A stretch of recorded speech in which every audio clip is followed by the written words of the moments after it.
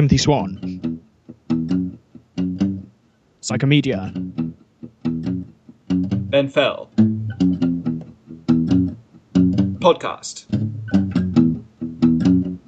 Can't touch this. Yep. That's right. We're recycling a jingle from last week as we enter part 2 of our musical double bill. Also, I apologise. That is the first note that I have fluffed on the Psychomedia podcast. This is an auspicious day. Yes. There will be more later. We're not going to say too much more about later. But it's been somewhat more than 12 seconds preparation for this second half. Yeah. Be afraid. Yeah, it really has. Be very afraid. But aren't you glad it's Friday, Tim? I am, as you're listening to this, because you're such a keen fan, you download it. I mean, the American fans maybe more so, but the UK fans, it goes out at 8 p.m. on a Friday night. Anyone who listens it to that night, I want to hug you or something, but only once I put my headphones in. We should do that thing that we do where we shamelessly copy from podcasts that are actually good and we like, and ask people to tweet a certain thing if they listen to it on the Friday. Yeah. How about you tweet us, I'm listening to this on Friday. Yeah, that subtle code word. Exactly. But you have to spell Friday in a slightly different way. And to find out, you'll have to listen to the very end. Which is much easier than... Well, I say it's much easier than with Twittertainment. I suppose, temporarily speaking, it's easier with us. Possibly resilience and... fortitude-wise, it's actually potentially a bit more difficult. But anyway. Yeah. I mean, I think it would be interesting, let's just say if we were, in the future, 10 years from now, still doing this, which is possible. Do you think that we'll still be, putting out like an hour-and-a-half show each week and still just being vaguely bitter towards one another? I can. And somehow our star will rise and rise and rise. It takes time. I can but hope that we will still be as bitter towards each other as we are now. And what happens when because they kind of moved from Radio 1 to Radio 5. We moved to Skynet. Where do you move from the internet? Skynet, obviously. We'll upload our consciousness into a cloud. Yes, we'll be beaming our psychology directly into your brain. Which we'll have to have discovered the technology to do by being psychologists first. Easier for some of us more than others, and not easy for either of us. True. Social psychology is not going to discover anything of that nature. But anyway, never mind. I invented it in a book. Does that count? I think if it did, we wouldn't need psychologists. I think things would be terrible if everything that was come up with by fiction in books then became an invention. That would be like the number of super weapons. That would be a horrifying world. I mean, I don't know how much of the Star Wars expanded universe you know about, Ben. But seriously, Death Star, Sun Crusher, World Devastators. Tim, the worrying thing is I don't know how much of the Star Wars extended universe I don't know about. That's what frightens me about it. Yeah, and it's not the whole dark matter, dark energy thing. It's the unknown unknowns. Yes. He wasn't talking about military strategy. He was talking about Star Wars fandom. Which is ironic, because it's Dick Cheney, who's usually portrayed as Darth Vader. Yeah. Well, thinking of politics, we don't have any backfeeding, because that's right, we're recording a double back-to-back episode, and I'm pretty sure nothing has come in the last hour and a half. I'll double-check. I don't think so. I was tweeting during the first half. Yes, I spotted, which suggests that I also looked at Twitter at some point. But it doesn't look like we've had anything on there. You have some things you vaguely wanted to talk about, didn't you? I've had an email, but not to the podcast. That's not really relevant. No, I put something on the Facebook page when we were just about to start recording the first episode, but we haven't had any response on that. Anyone would think it was, between 9 and 5 on a working day. A time when, many people in our listener demographic have exams and that sort of thing. Working. Anyway, what else have you done this week, Tim? Well, this week I have not had any time off from the Jubilee. No. which is fine. So you're now a but Republican. because I don't think that's the way it works, because if I was a Republican, I wouldn't get any time that I couldn't have off. At least this way round, I'm working on bank holiday rates. That is good. Yeah, well, it's fine. But the thing about that is, yeah, we've had the Queen's Diamond Jubilee, and as far as I'm aware, it's been a great success. And unlike our kind of prediction from last week, Prince Philip hasn't said anything too anti-Semitic. Huzzah! Because, yeah, in case you didn't get that bit in the joke, Ben, the joke was that he said something anti-Semitic because he's Prince Philip and he always says inappropriate things, and it's inappropriate because, anyway, it was very nuanced. Yeah, too much so for me, or maybe I was doing it deliberately. Well, don't worry. This week's outro is going to be much better. much less nuanced. But yeah, no, I was reading an article this week written by a Republican in the sense of, because I always have to explain this to Americans, because Republican generally means referring to of the Republican Party than someone in Britain who wants there to not be a queen. And this article was an article, I think, in the Independent or the Telegraph online, where they said things to say to royalist friends, and it was all like, we know all about the benefits to tourism and the things that the Queen does and the charities and so on, but we don't like hereditary privilege, so all of that stuff we just ignore. And it's like, I guess I'm too much of a consequentialist, because it seemed to me that they were just like, well, we see all these points you make, but we ignore them and keep saying the one thing over and over and over again. And really, I think I'd like to be a Republican. I think democracy in our leadership would be great, except that if you compare the Queen to political leaders in her reign, I pick the Queen. Yeah, that's a very good point, actually. Like, even if it came to like making decisions on running the country, I think I'd probably give her I'd at least give her like a month's trial period over like supreme dictatorship over the current system. I'd probably give it a go at the very least. Well, what could she do wrong? I mean, okay, so she wouldn't necessarily understand poor people, but hey, what's new?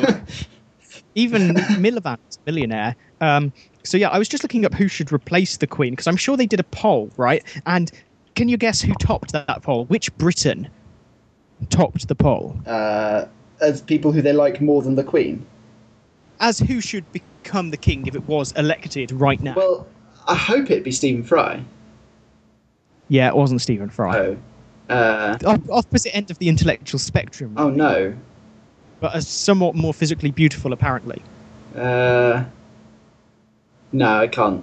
I like to think that I don't even have the capability of coming up with the answer. Then that would be David Beckham. What? Yeah, I mean, it makes little to no sense. Where was the... No, look, okay, there's so many possible questions. Where was the poll done? Who did it? Who was it done on? Blah, blah, blah. British people. I genuinely couldn't care less. It's so far below the radar of a reasonable statistic that I couldn't care less. Yeah. Well... Yeah, so assuming that there hasn't been a revolution installing David Beckham... The thing is, in order to buy him back from wherever he's currently set up in America or wherever, you'd probably have to dip into the royal reserves just to foot the bill. Woo! Biting satire. Yeah, LA Galaxy wouldn't sell him, even though it would make him president of Britain. King of Britain, surely. Well, oh right, are we saying we're having an elected king? Because seriously, Phantom Menace, you know? No, I don't. Move on. We could end up with a 14-year-old as queen. We could. And we're back to, Hunter and Schellenberg's emo kids. Yes. Like, the Queen today has been reported to have locked herself in her room, one of her many bedrooms. Listening to My Chemical Romance. Yes, that's right. The Queen has knighted all of these people. Hey, Justin Bieber is Canadian. Justin Bieber is Canadian. The 14-year-old Queen could make him a lord, possibly. Lord Bieber. How horrifying. Be hilarious. Yes. It would probably destroy the House of Lords more thoroughly than the current Lords reforms. Why aren't we doing a political show, Ben? That's why. Because have you noticed who's making all the political jokes? Maybe you should do a political show. Although, I mean, it's the same. It's the same dynamic as all the best ones. Is someone knows what's going on and someone doesn't. Exactly. I would call you the straight man, but it's not quite like that. You wish.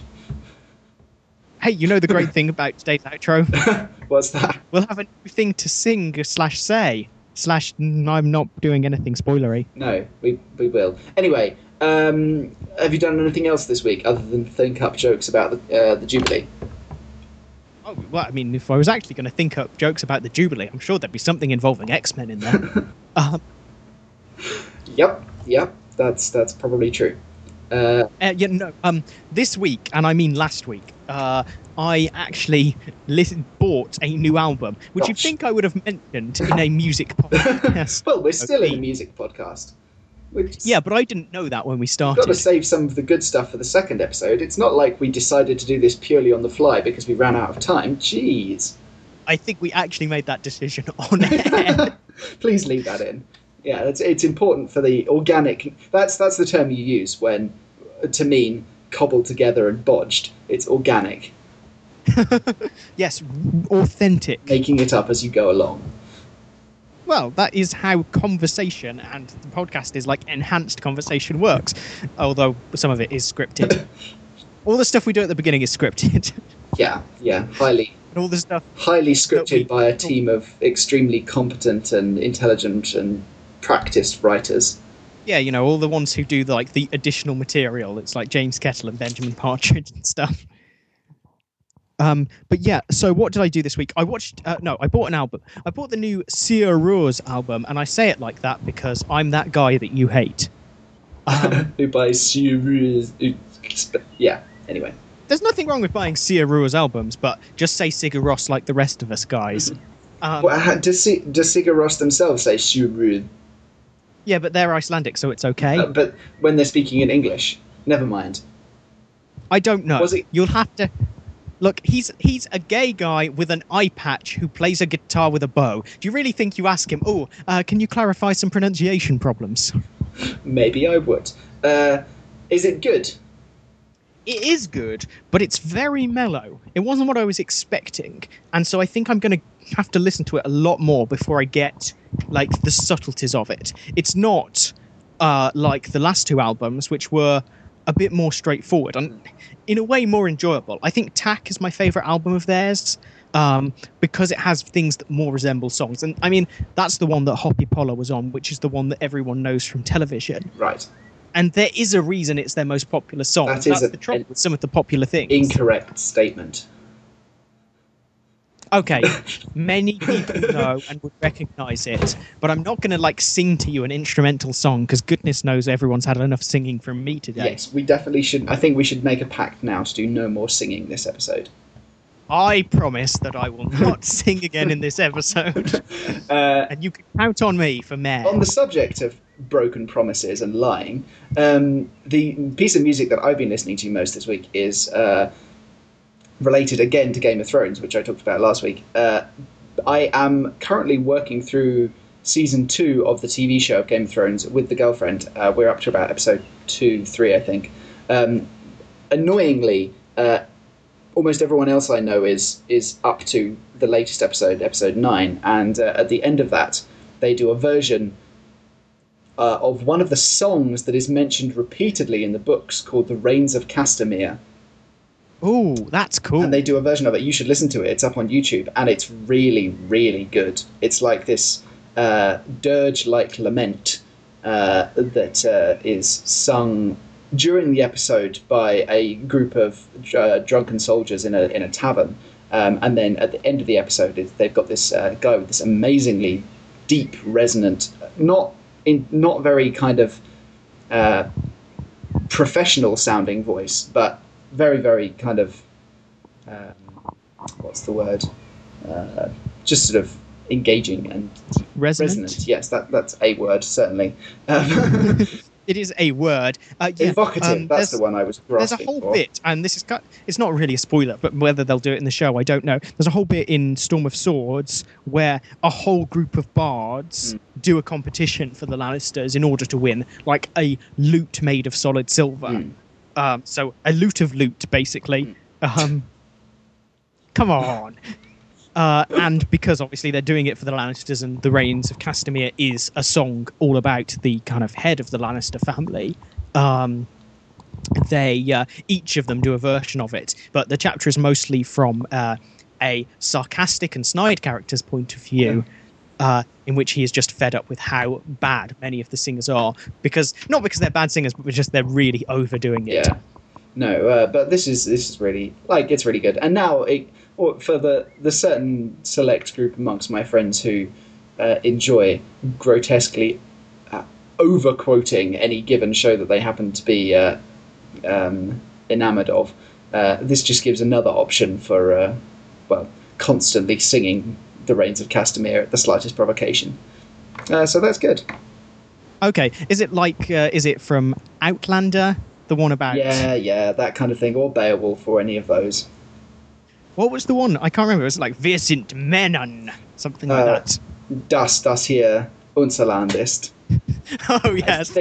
That's not got, like, neo-fascist not at all. So a friend of mine was attempting to teach himself German, and his chosen method of doing this was watching all the films he possessed in German with English subtitles.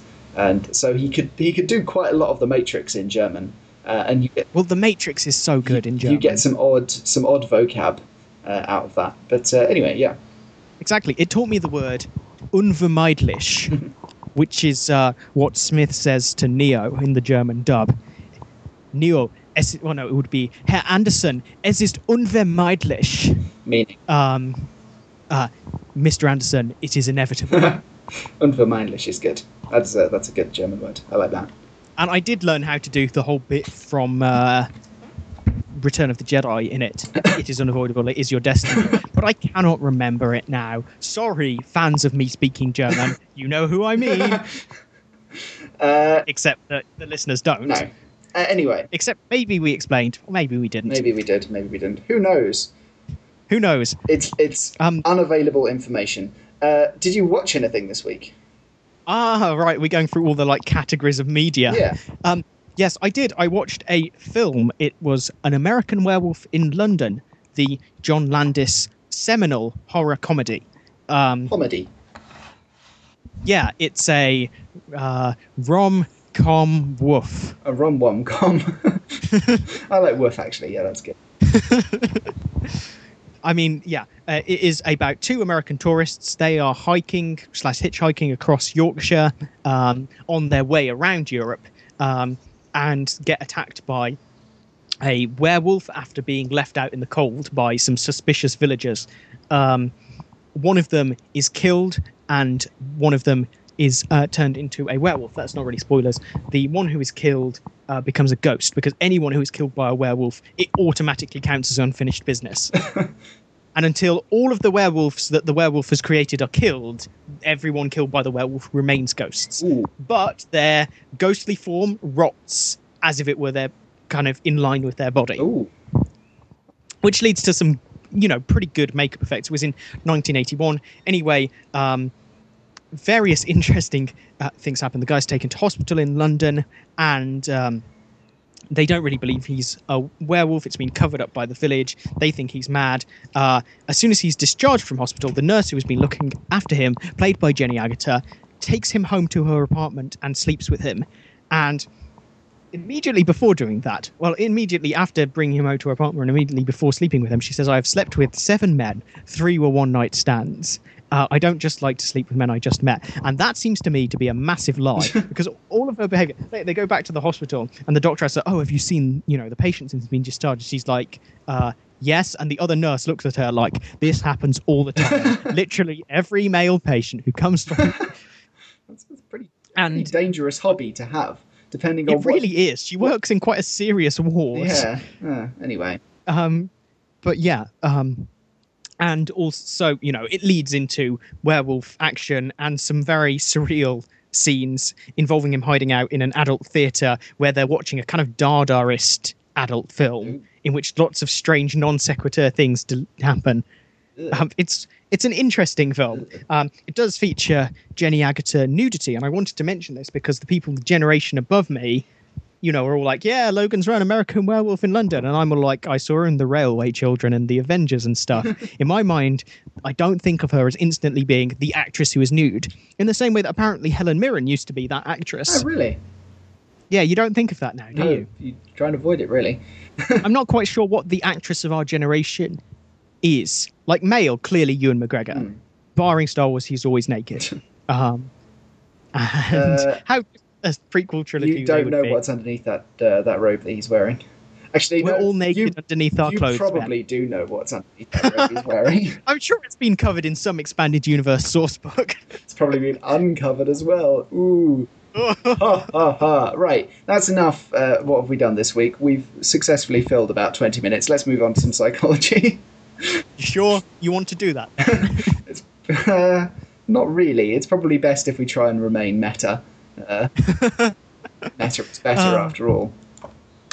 Yes, meta is super. So I think I'm going to go first, right? Why not?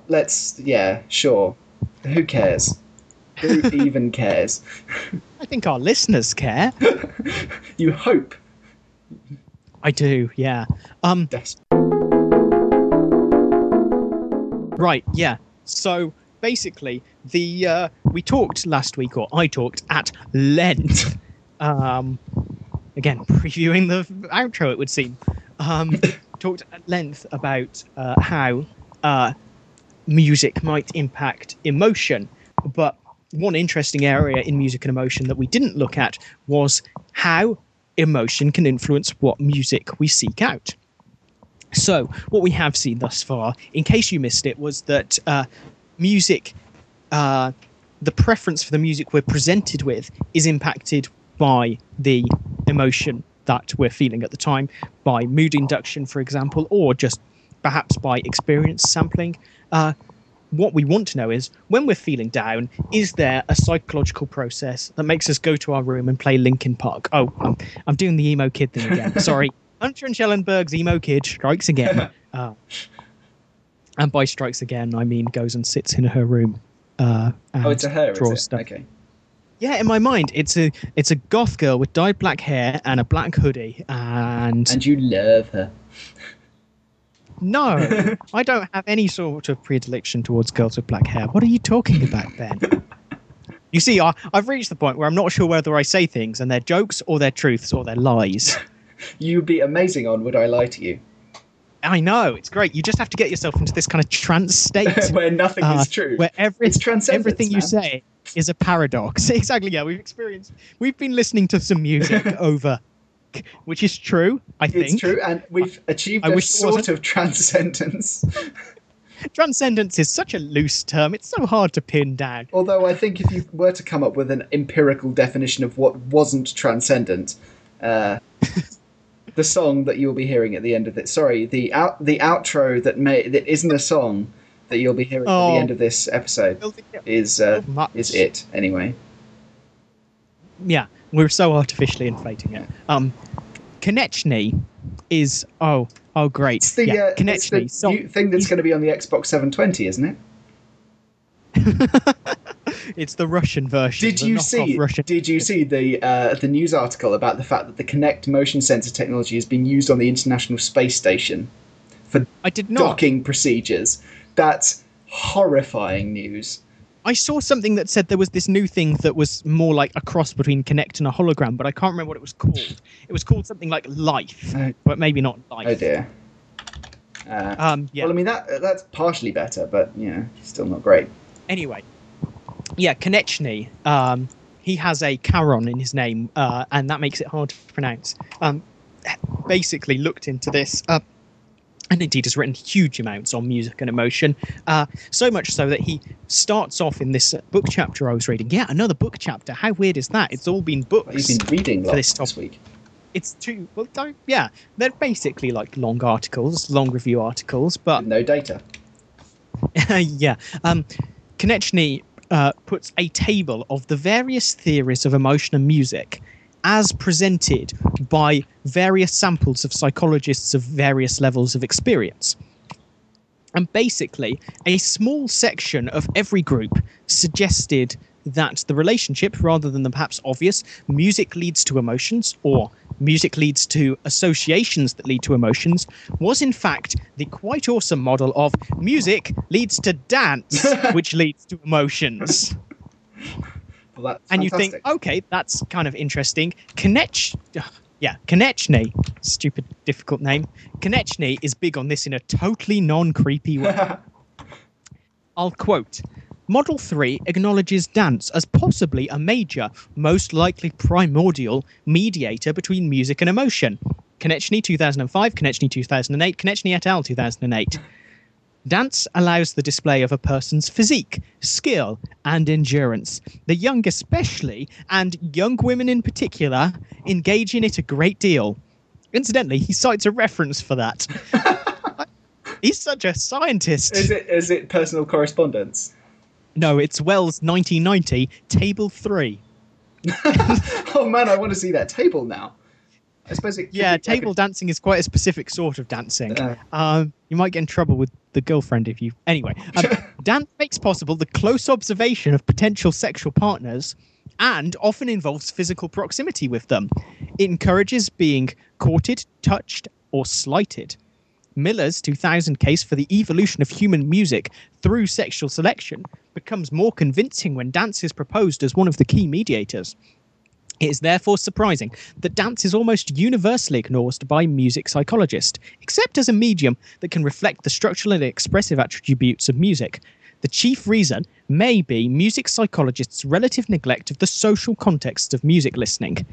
To summarise, Konechny spends a lot of time on the balcony of clubs watching women dance. Good. Well, that's a slight against a man's character based on very little. Don't worry, there's more to come. Hooray! Basically to just have a go at Konechny. Some of it's justified, some of it isn't. Good. He watched me dance, Ben. It made me very happy. But yeah. He mistook it for sexual selection rather than transcendence. Yeah, I think dance can only be explained by A, transcendence, and B, drugs that cause said transcendence in my case.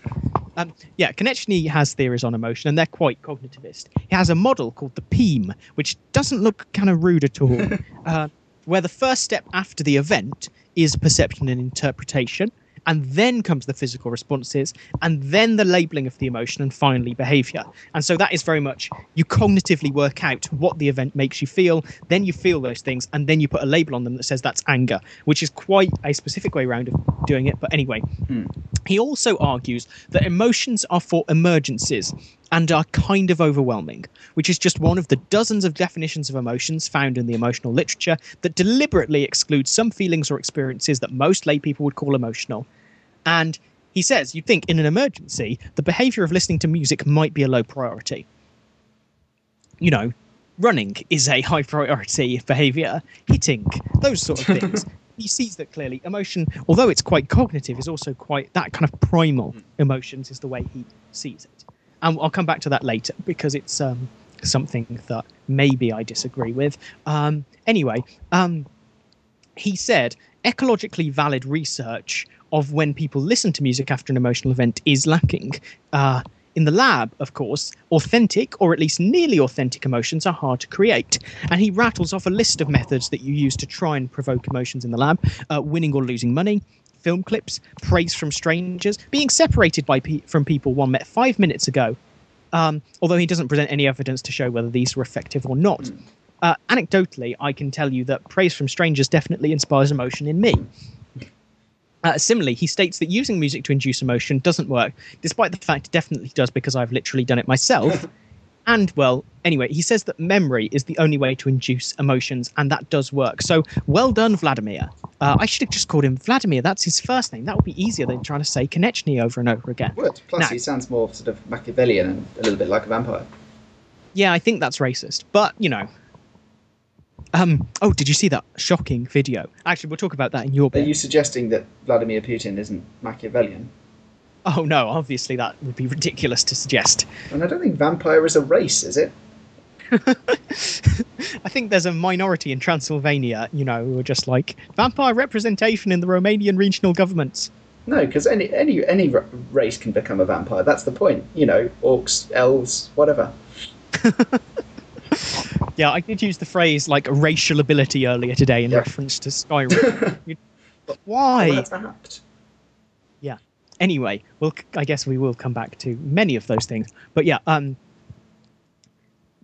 Vladimir later argues that moods are different from emotions, and that I'm criticizing him unfairly for saying those methods don't invoke emotion, and I should apologize to him for using the terms interchangeable. Well, I say to you, Vladimir, And also for stealing his mood and lawnmower.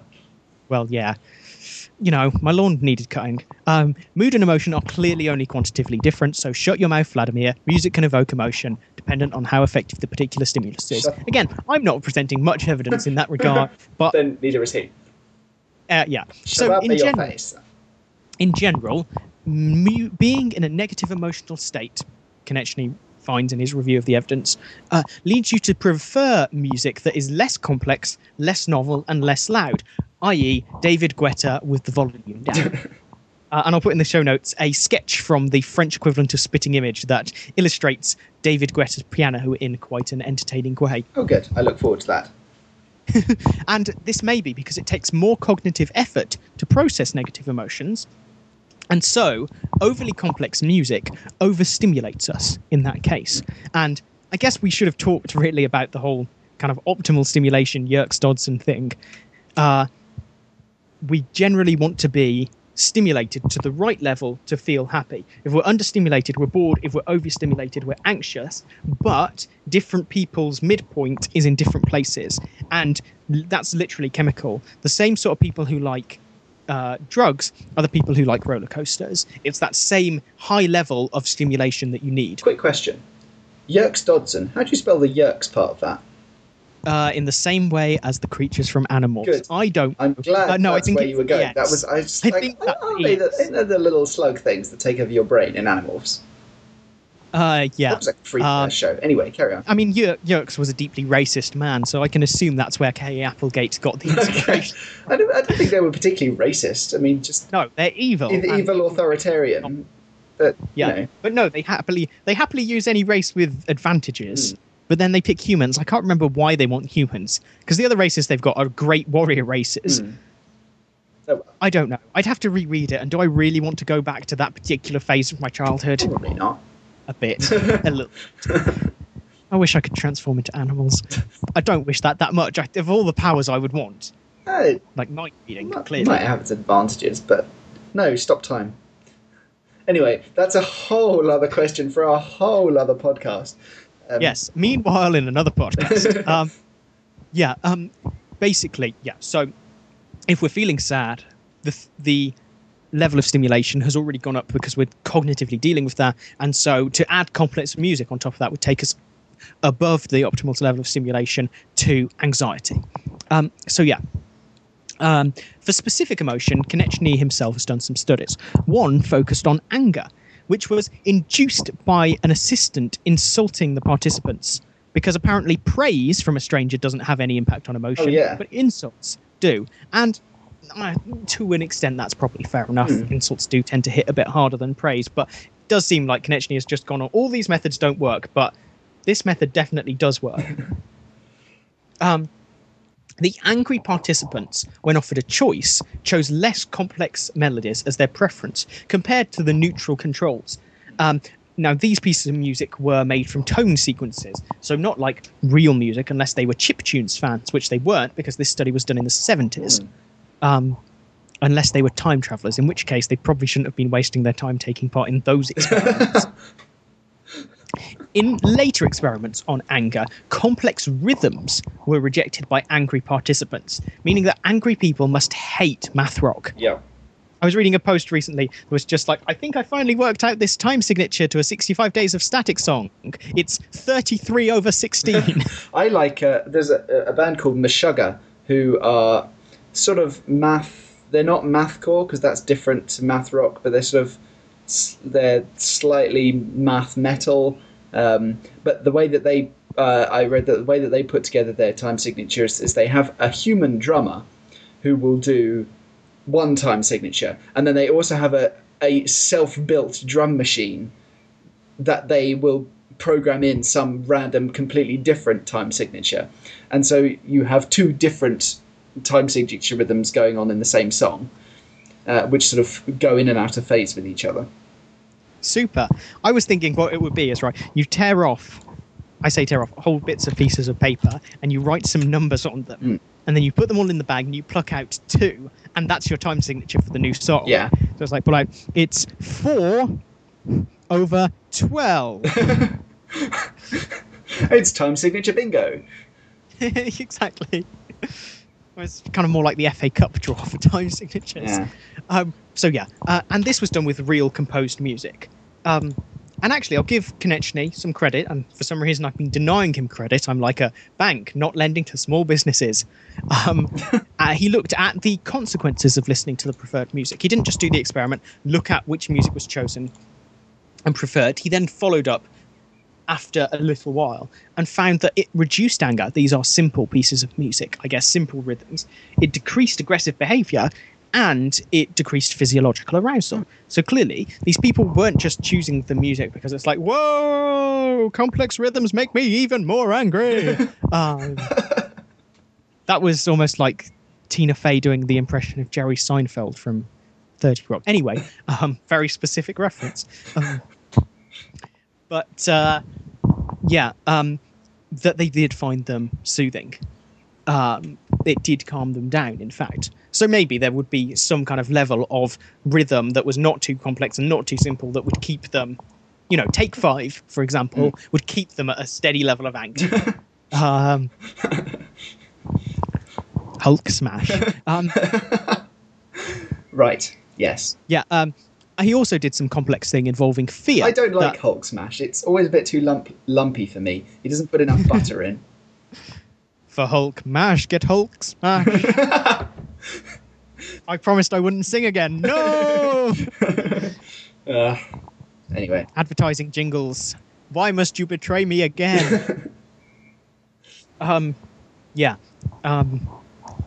he did some complex thing involving fear that I didn't really understand, because it was like an overly complicated experiment, but not one that was built up in phases to rule things out. It was just one that seemed to be complicated from stage 1. Right. Basically, to summarize, people who were experiencing fear would choose to listen to simple melodies, but only when they'd already been taught to listen to those simple melodies while afraid. Right. Okay. So if you scare someone and offer them a choice of melodies, they don't choose simple melodies. But if you put someone in a condition where you've been playing them simple melodies while scaring them, and playing them complex melodies while scaring them, at the end, the people who know that the simple melodies will help them will pick the simple melodies, because they've already experienced simple melody in conjunction with fear, and maybe it reduces their fear. Really quite complicated. Who even knows? Yeah, that is a bit peculiar. So, you wonder why it's difficult to study music and emotion. It's because those are the sort of results you get. So he didn't really look at positive emotion, but he moved on to mood, with a quick dig at mood induction by saying that one study had shown saying feel happy was as effective as combining the Velton statements and music. That doesn't necessarily mean that they're not effective. It just means that saying feel happy is also quite effective. Yeah. Also, it was one study, and I'd like to know over the whole of the literature how effective it is, because pick and choose. Anyway, also, he then pointed out that mood study seems to only focus on mood regulation, cheering up people who are feeling unhappy. And he says those people are hedonists. And whenever they say, well, sometimes we need to feel sad for good reasons, he says then they are a hypocrite.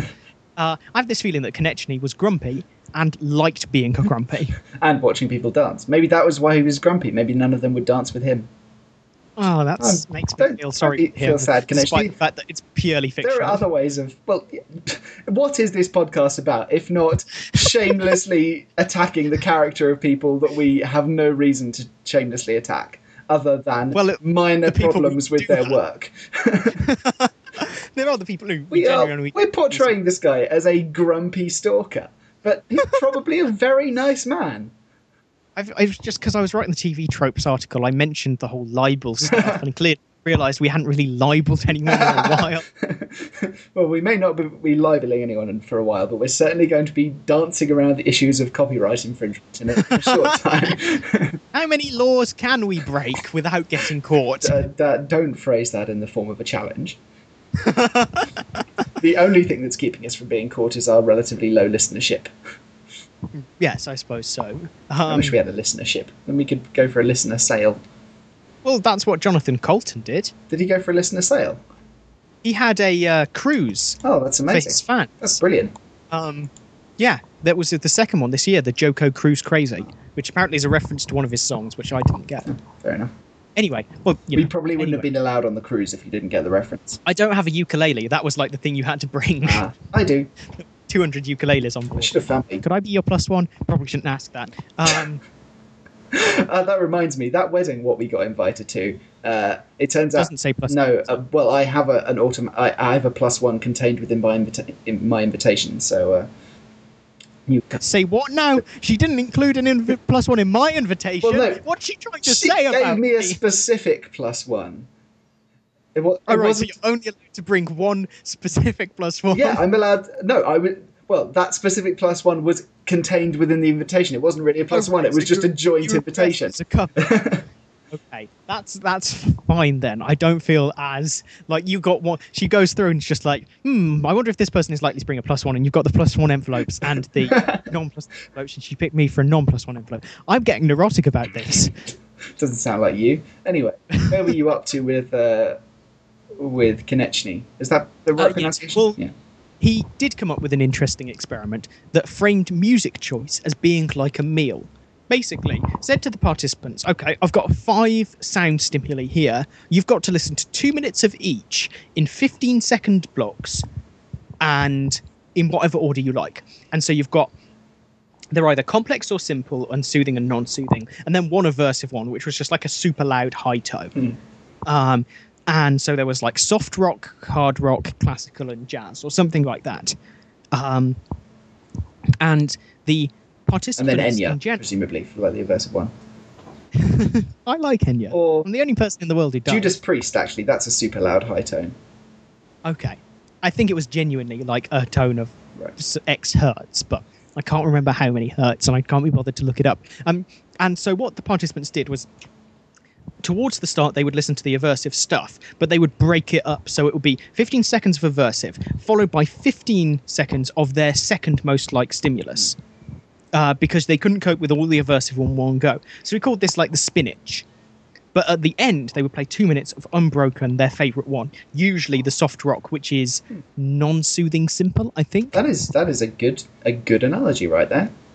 Yeah. That works really It's a great analogy. I'm not sure what it tells us about music and emotion. No, because that's a highly unrealistic situation to be placed in. Yeah. Yeah, exactly. In another study, people who were doing exercise would choose high-intensity music, and while they were relaxing, low-intensity music.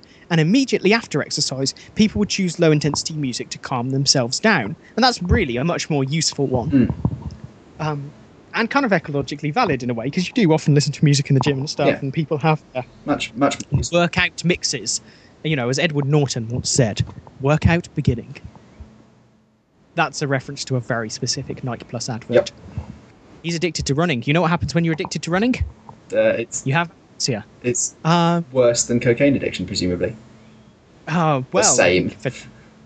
It's very bad for you. Actually, no, it is worse because it's more like heroin addiction. It works on the opiate system rather than the dopamine system. Damn. Edward Norton needs help. And Nike did not give it to him. So, yes. One final experiment of music choice was very simple. Basically, they induced bad, neutral, and good mood. And what happened was that the bad mood people chose positive and upbeat music, whereas the good mood people could afford to experiment.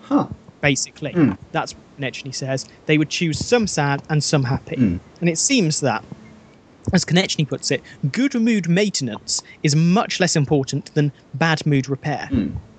And Konechny makes one final point, and it's almost a good one. He does point out at the beginning of the chapter, or the end of the chapter, I forget where, I made this point 25 years ago, but no one listened. Well, no one listens because you write obnoxiously, Konechny. Back to the emo kid in the room now. Go and watch people. You don't understand me, music psychologists. That basically, music is such an integral part of life that we need to study it in a social context, but also to maintain control. We need ambitious lab studies to try and get our heads around that by control. Oh, right. Okay, no one listened because he asked the impossible. And deliberately stated the bleeding obvious. The pager experience sampling studies that could be useful.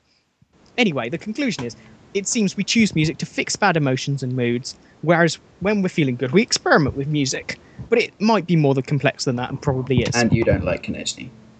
Yeah, I don't. I think it's just the way he writes. So sorry, Konechny. I've done a hatchet job. You did say some interesting things. You did do some interesting experiments, but you also just chose to ignore a whole load of stuff that could have been useful. Oh, there we go. Yep, that's the end of that. Okay.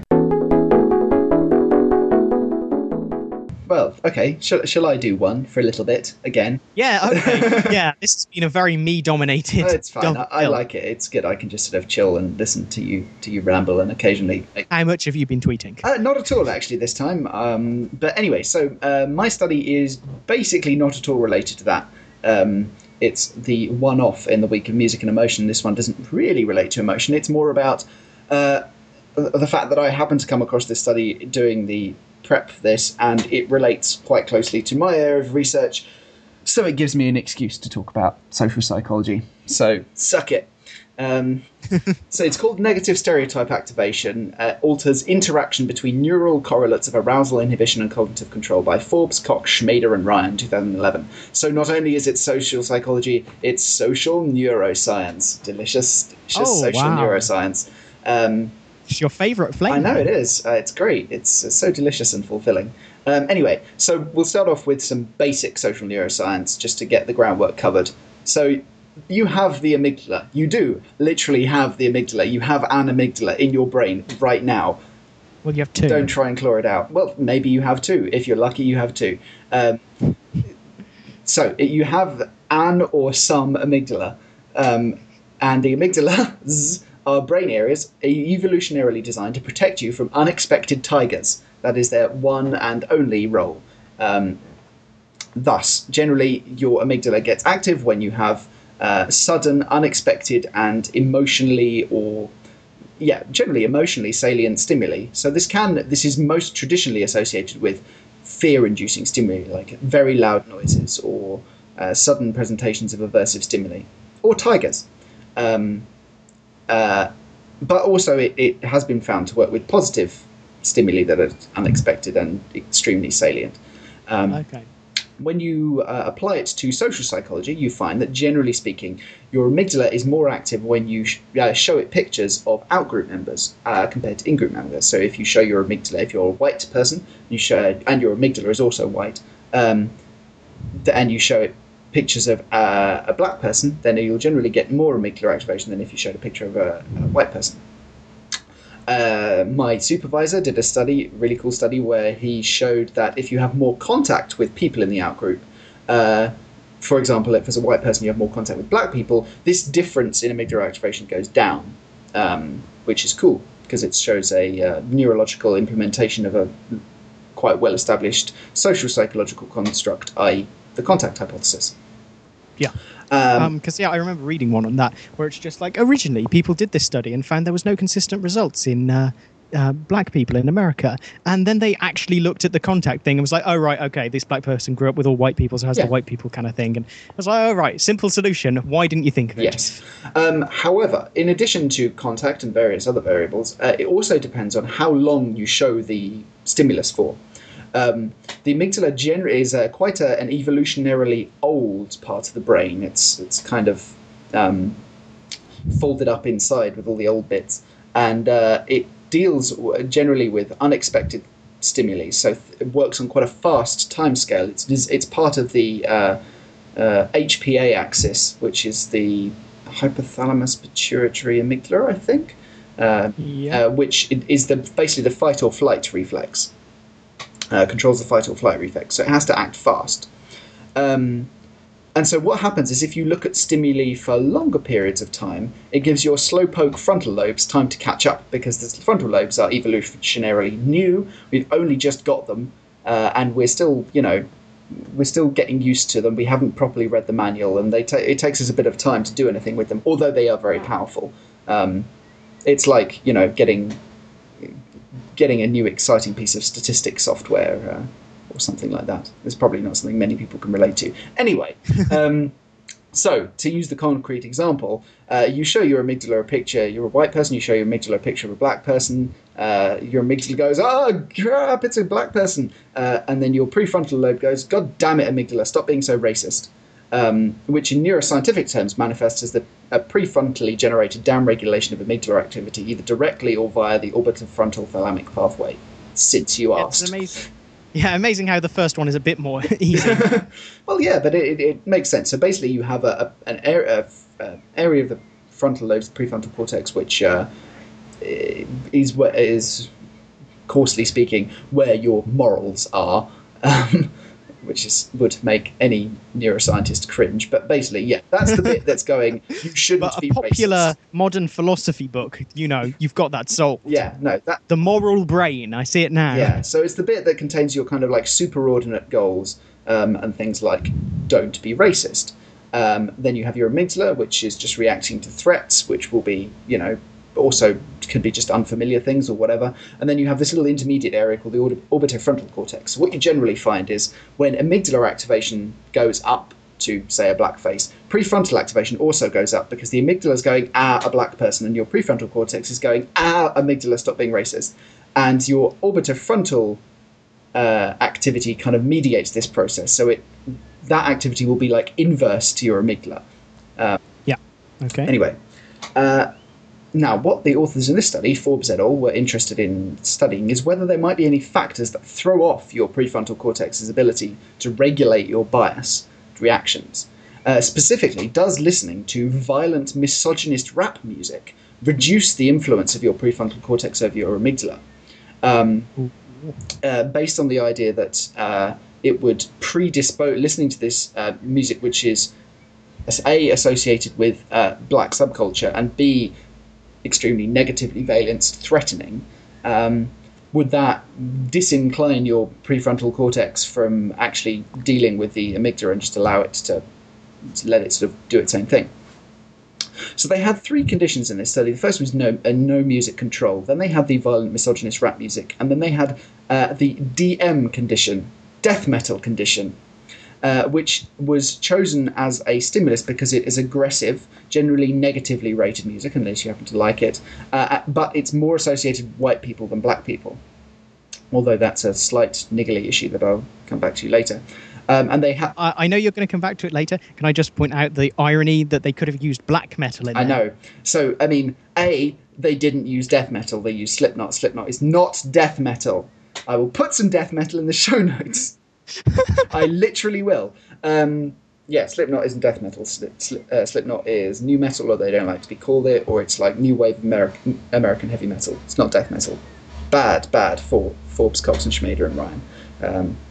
But anyway, so they had these 3 conditions. They had people in the scanner. They had them looking at faces in a basic kind of which side of the screen is the face appearing on task. And what they found was that when you present images quickly, black faces produce amygdala activation when you have no music and when you have violent misogynist rap music, and that this amygdala activation is covariate with prefrontal activity. Normal situation. So sure. This is the pre-established finding that's happened when you don't have music. They're just sort of replicating it with no music and showing that it also happens when you have violent misogynist rap music. If you have slow faces, i.e. you present them for a longer period of time, you only get the amygdala activity when you have the violent misogynist rap music.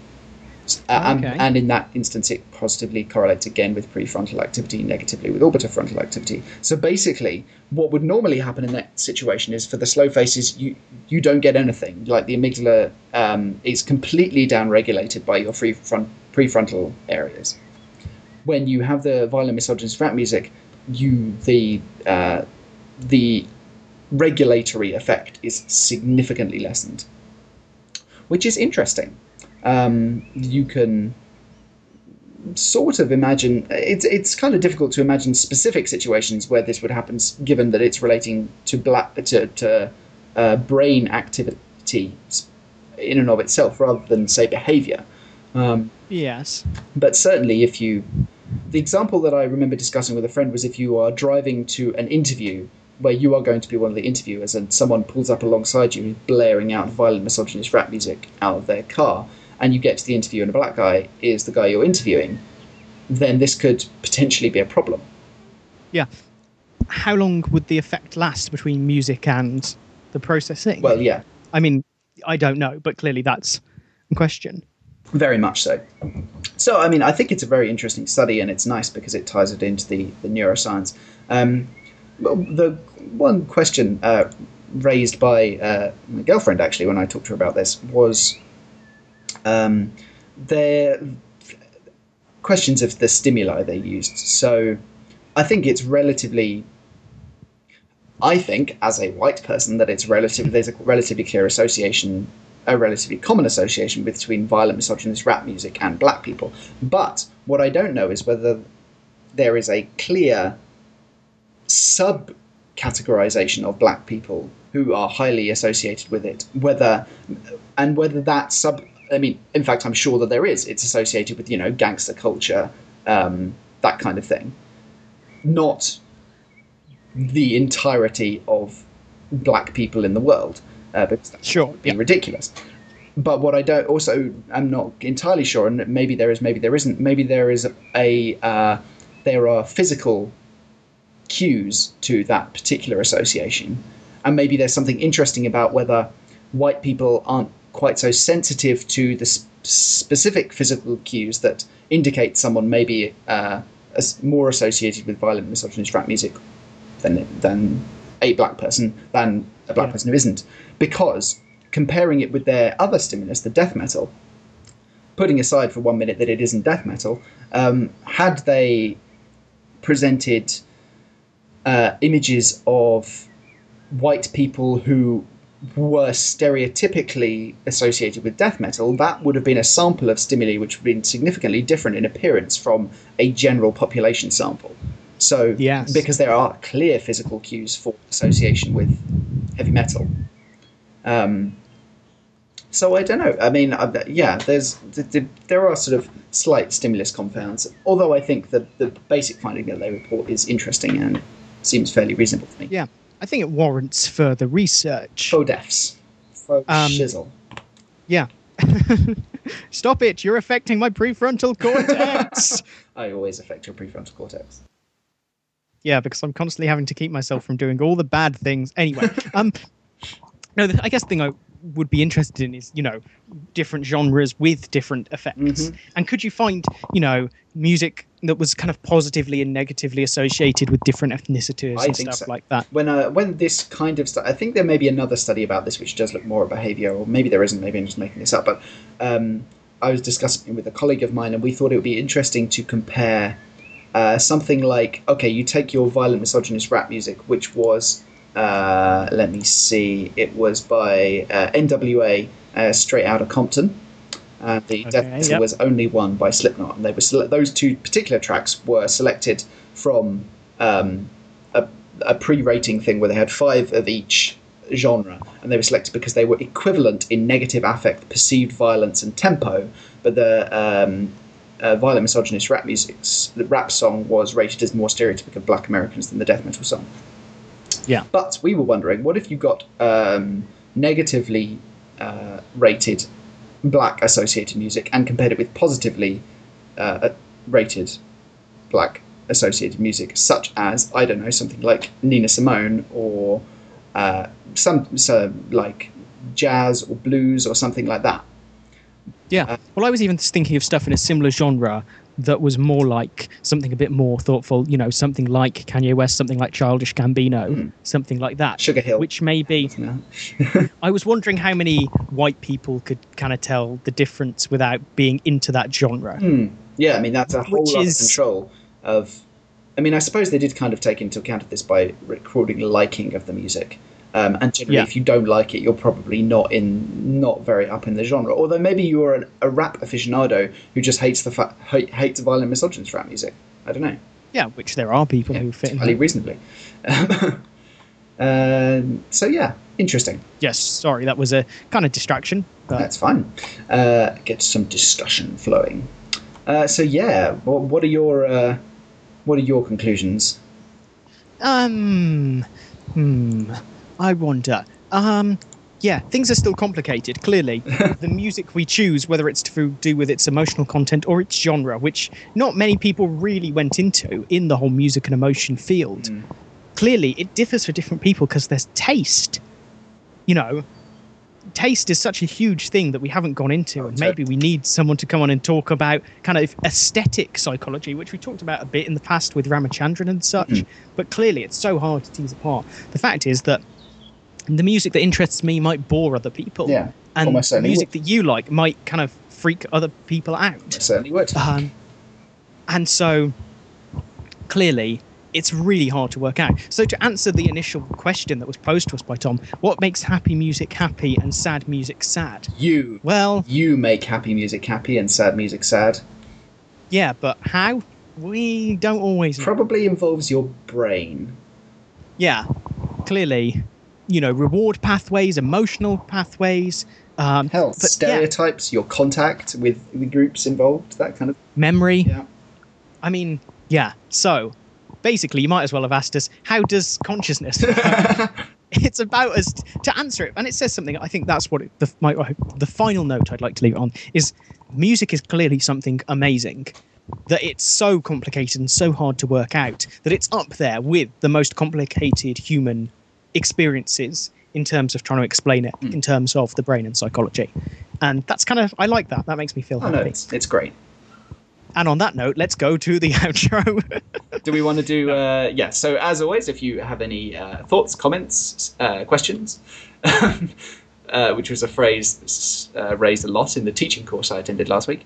Thoughts, comments, questions, contact us, the Psychomedia podcast at gmail.com or... Facebook.com/psychomedia. Now you have to do or, and then it throws back to me. Or Team Psychomedia at Team Psychomedia on Twitter. Or and psychomedia.wordpress.com for the blog where you can comment and see the show notes. And go and fiddle with our TV Tropes page as well. Why? Oh yes. Why not even? Yeah. See if I notice. Don't write anything mean. You could rate us on iTunes. We should probably say goodbye. Let's. Bye-bye.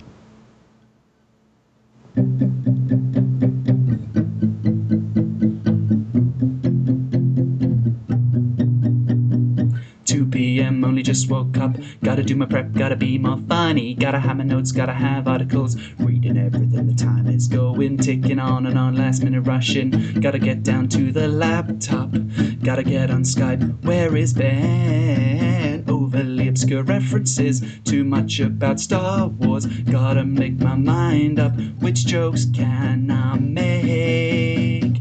It's Freud Day, gotta get down on Freud Day. Everybody's looking forward to the weekend. Freud Day, gotta get down on Freud Day. Everybody looking forward to a really long weekend. Podcasting. Yeah. Podcasting. Yeah. Fun. Looking forward to the peanuts.